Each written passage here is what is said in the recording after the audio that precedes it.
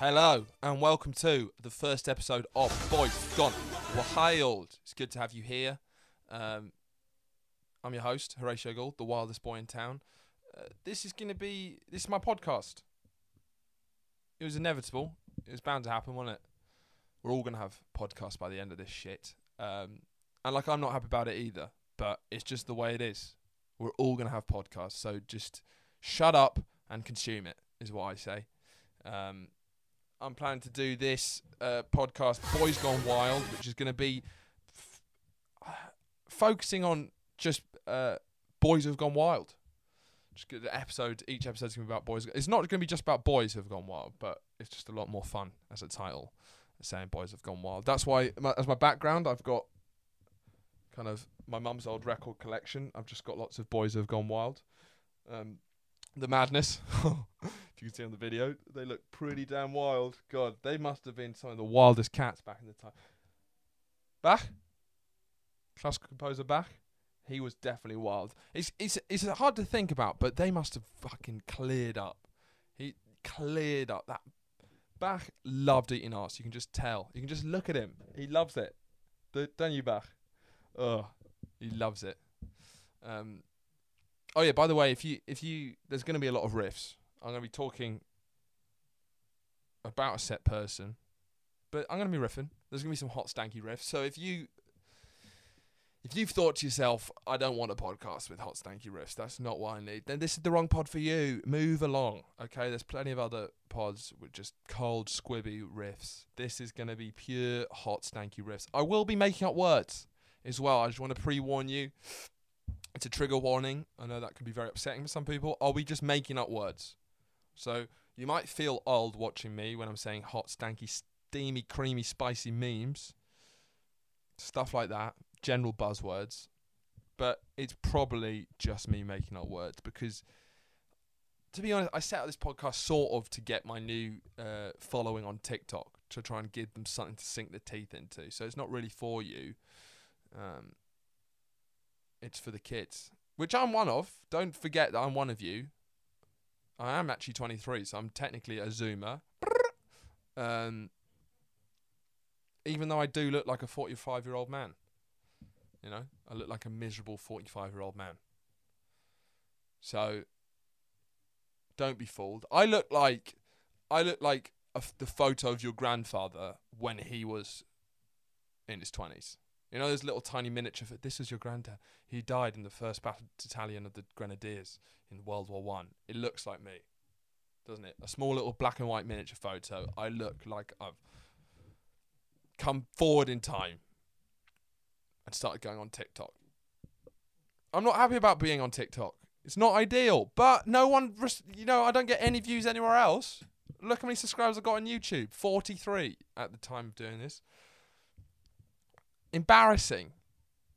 It's absolute embarrassment. You know, I can't show my face in public with those few subscribers. Instagram, I'm on like 950. What the fuck is going on? So I had to turn towards the darkness that is TikTok. Yeah, because it's the only place I get any respect. So yeah, I'll be doing some hot stanky riffs, you know, because I found my demographic. Children who like getting their waps out. Children. It's a disgrace. Yeah, that's. I did not think that would be the people who'd finally accept me. But it turns out, yeah. I was speaking about with a friend. It looks like the audience I'm building, I can't really use for another 10 years because they're all about 9 years old. I'm getting comments on my TikTok clips, and there's some like nonsense, people taking offense. I'm like, who's this prick? And I look at it, it's like a 7-year-old. I can't be having fights with people. I can't be having fights with 7-year-olds on the internet. I'm not at that level yet. But maybe a few episodes in, we might get to that stage. But yes, Boys Gone Wild. So the first wild boy, Boys Gone Wild on the Boys Gone Wild pod, is going to be Joe Exotic. Need those kind of mainstream views. I'm not happy about it, but it's what the people want now.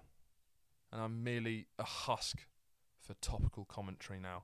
Look at how far I've fallen. Yeah, I watched the Tiger King. I thought it was great.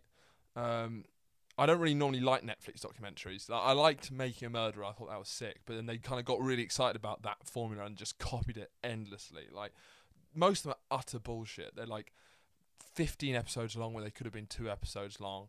They're so dramatized that they're cut with this sort of like 4K footage they filmed themselves to make it have this sort of gloss.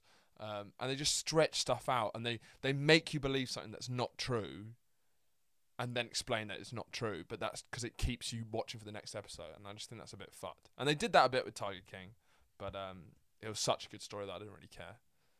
But like things like the Madeleine McCann documentary, that is fucking shit. I mean, I've only watched 20 minutes of it, but I was also like, you don't need 10 episodes of this, obviously not.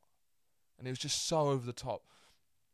When Madeleine disappeared, we had the whole Portuguese police force looking for her, and then it cuts to shots that, you know, they've taken their own shots to kind of like pump up and make it more dramatic. So they've got like Netflix cinema quality cameras videoing actors playing Portuguese policemen, like looking around corners. One of those shots was them looking under a fucking Mini Cooper.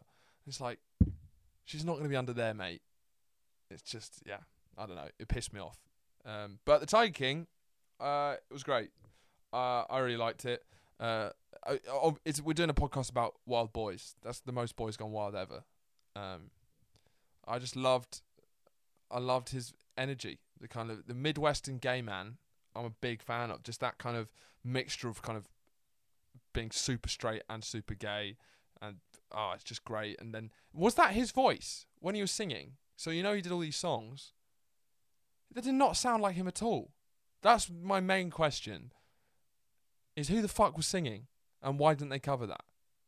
You know, looking at tigers. That was definitely not his voice. His voice is like that bitch Carole Baskin. Carole Baskin. I'm Team Carole. Is my view on this, because I think she was incredibly harshly treated by the documentary, because it's not her fault, but she's not very likable. She's not fun or exciting. Like, Joe Exotic, for all his flaws, he's entertaining. Carole, she's a bit dull. She's a bit weird. Hey, you cool cats and kittens. Like, it's just a weird energy. But the documentary makes you dislike her. But really, she's the fucking good one. Out of all of them, she's the least cunty. Like, even when they did that whole thing where they're kind of making you think that she's actually a con artist and that she's not taking care of the tigers and stuff. It's like, she's not breeding them. She doesn't have like 100 tigers in one cage. She's feeding them. Like, she's going to let them die peacefully. And I don't know. It felt a bit fucked how the animal rights activist was just that bitch Carole Baskin. I think it was mainly because it's so much fun to say that bitch Carole Baskin. I think what I found ridiculous, though, was how there were so many twists and turns in that story. But whenever something shocking happened, or like Joe Exotic got himself in even more shit, it would always cut to one of his workers, you know, the one without the arm, the one with the ex-convicts, the one with the long blonde hair. And it would be like, and that's when stuff really started to go downhill for Joe Exotic. What do you mean that's when stuff started to go downhill for Joe Exotic? Shit. Basically, from birth, it's been downhill.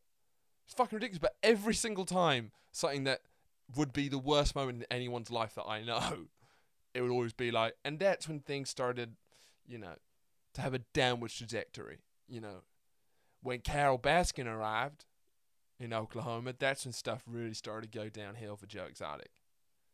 When Carole did the lawsuit, that's when Joe really started to lose his mind. Oh, is that when he started to lose his mind?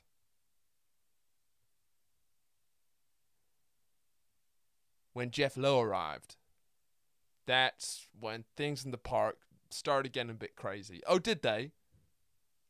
When Travis killed himself, that's when, you know, I think Joe got a little bit of out of hand. Just every single time. When Joe hatched a plan to try and kill an animal rights activist, that's when things were starting to get a bit shaky above board, you know? That's when Joe started doing a bit weird stuff. That's when Joe started, acting a little bit out of the ordinary. He's got a blonde mullet. And you notice whenever he's stressed, he goes literally like a rat. I feel bad how much I like Joe Exotic, but it is bad because that's what the documentary makes you feel. Because you like his personality, but he is a scumbag. But I've got my scumbag rankings because I think this is what says everything. I think there's 5 main characters, which is Doc, Jeff Lowe, James Garretson, Carol Baskin, Joe Exotic. I think those are kind of like the big players. And I think you should all think about, comment down below who are your 5 biggest cunts. So like out of those, who's most or least cunty? I think that's how you can define you as a person. I think least cunty Carol. I've explained that. Carol Baskin's least cunty. Then Joe. I mean, he is a massive cunt. And I don't want it coming off that I'm on his side at all. But the rest are just such fucking scumbags that he becomes my 4th biggest cunt. And then James Garretson, because he's a little fat snitch. And I just didn't like him. Like, he didn't technically do as immoral stuff as Joe, but that little... You can just tell that he fucking... Just that like insecure little fat boy inside of him snitching. It just really pissed me off. But still, he's number 3. And it was close between number 1 and 2, but I think number 2 has to be Doc Antle. Antley, I don't know how you say his name. The guy who had that harem. Because even though he had his life together, he was a scumbag. He was an absolute scumbag. Just such a sleazeball. And I think he's got away with a lot. Just something about him. He was just a lot more stable and level-headed than Joe, but was doing pretty much the same kind of things. And of course, the only reason you kind of forget about Doc because the biggest scumbag of all, Jeff Lowe, number 1, biggest cunt of the whole show. He just really physically repulsed me, but he has that sort of way about him of like true cunts where he's like, he wasn't even insecure. He didn't even have an element of shame. When he spoke, it was completely cold and dead. And like, do you see the bit at the end where he's got his new wife and he's showing pictures of how fit the nanny is? It's like, Christ alive. Like, I know all the guys in that world, were absolute dickheads, but it's just like, who are these women who fucking are attracted to these men? Just, I don't know. They all seem gross. Because it's very easy to look at just the guys as being like, these guys are just power abusing dickheads. But, the women still went for them. I've gone way over. This is going to be tough to keep it tight. I had lots to talk about. Doesn't matter. I can talk about it tomorrow. That's been the first episode of Boys Gone Wild. I'm going to try and get them out as regularly as possible. I don't really know what this pod's about fully. I know it's going to be about Boys Who've Gone Wild. And each episode is going to be titled with a different Boys Gone Wild. But, stay safe, wash your hands. And I need a sign-off thing. But I don't want to say keep it wild. BGW. That's a hashtag I want to start. BGW. Keep it BGW. No, that's not good either. I'll work on it. It's the first episode. We've got plenty of time. You're not going anywhere. I'm certainly not going anywhere.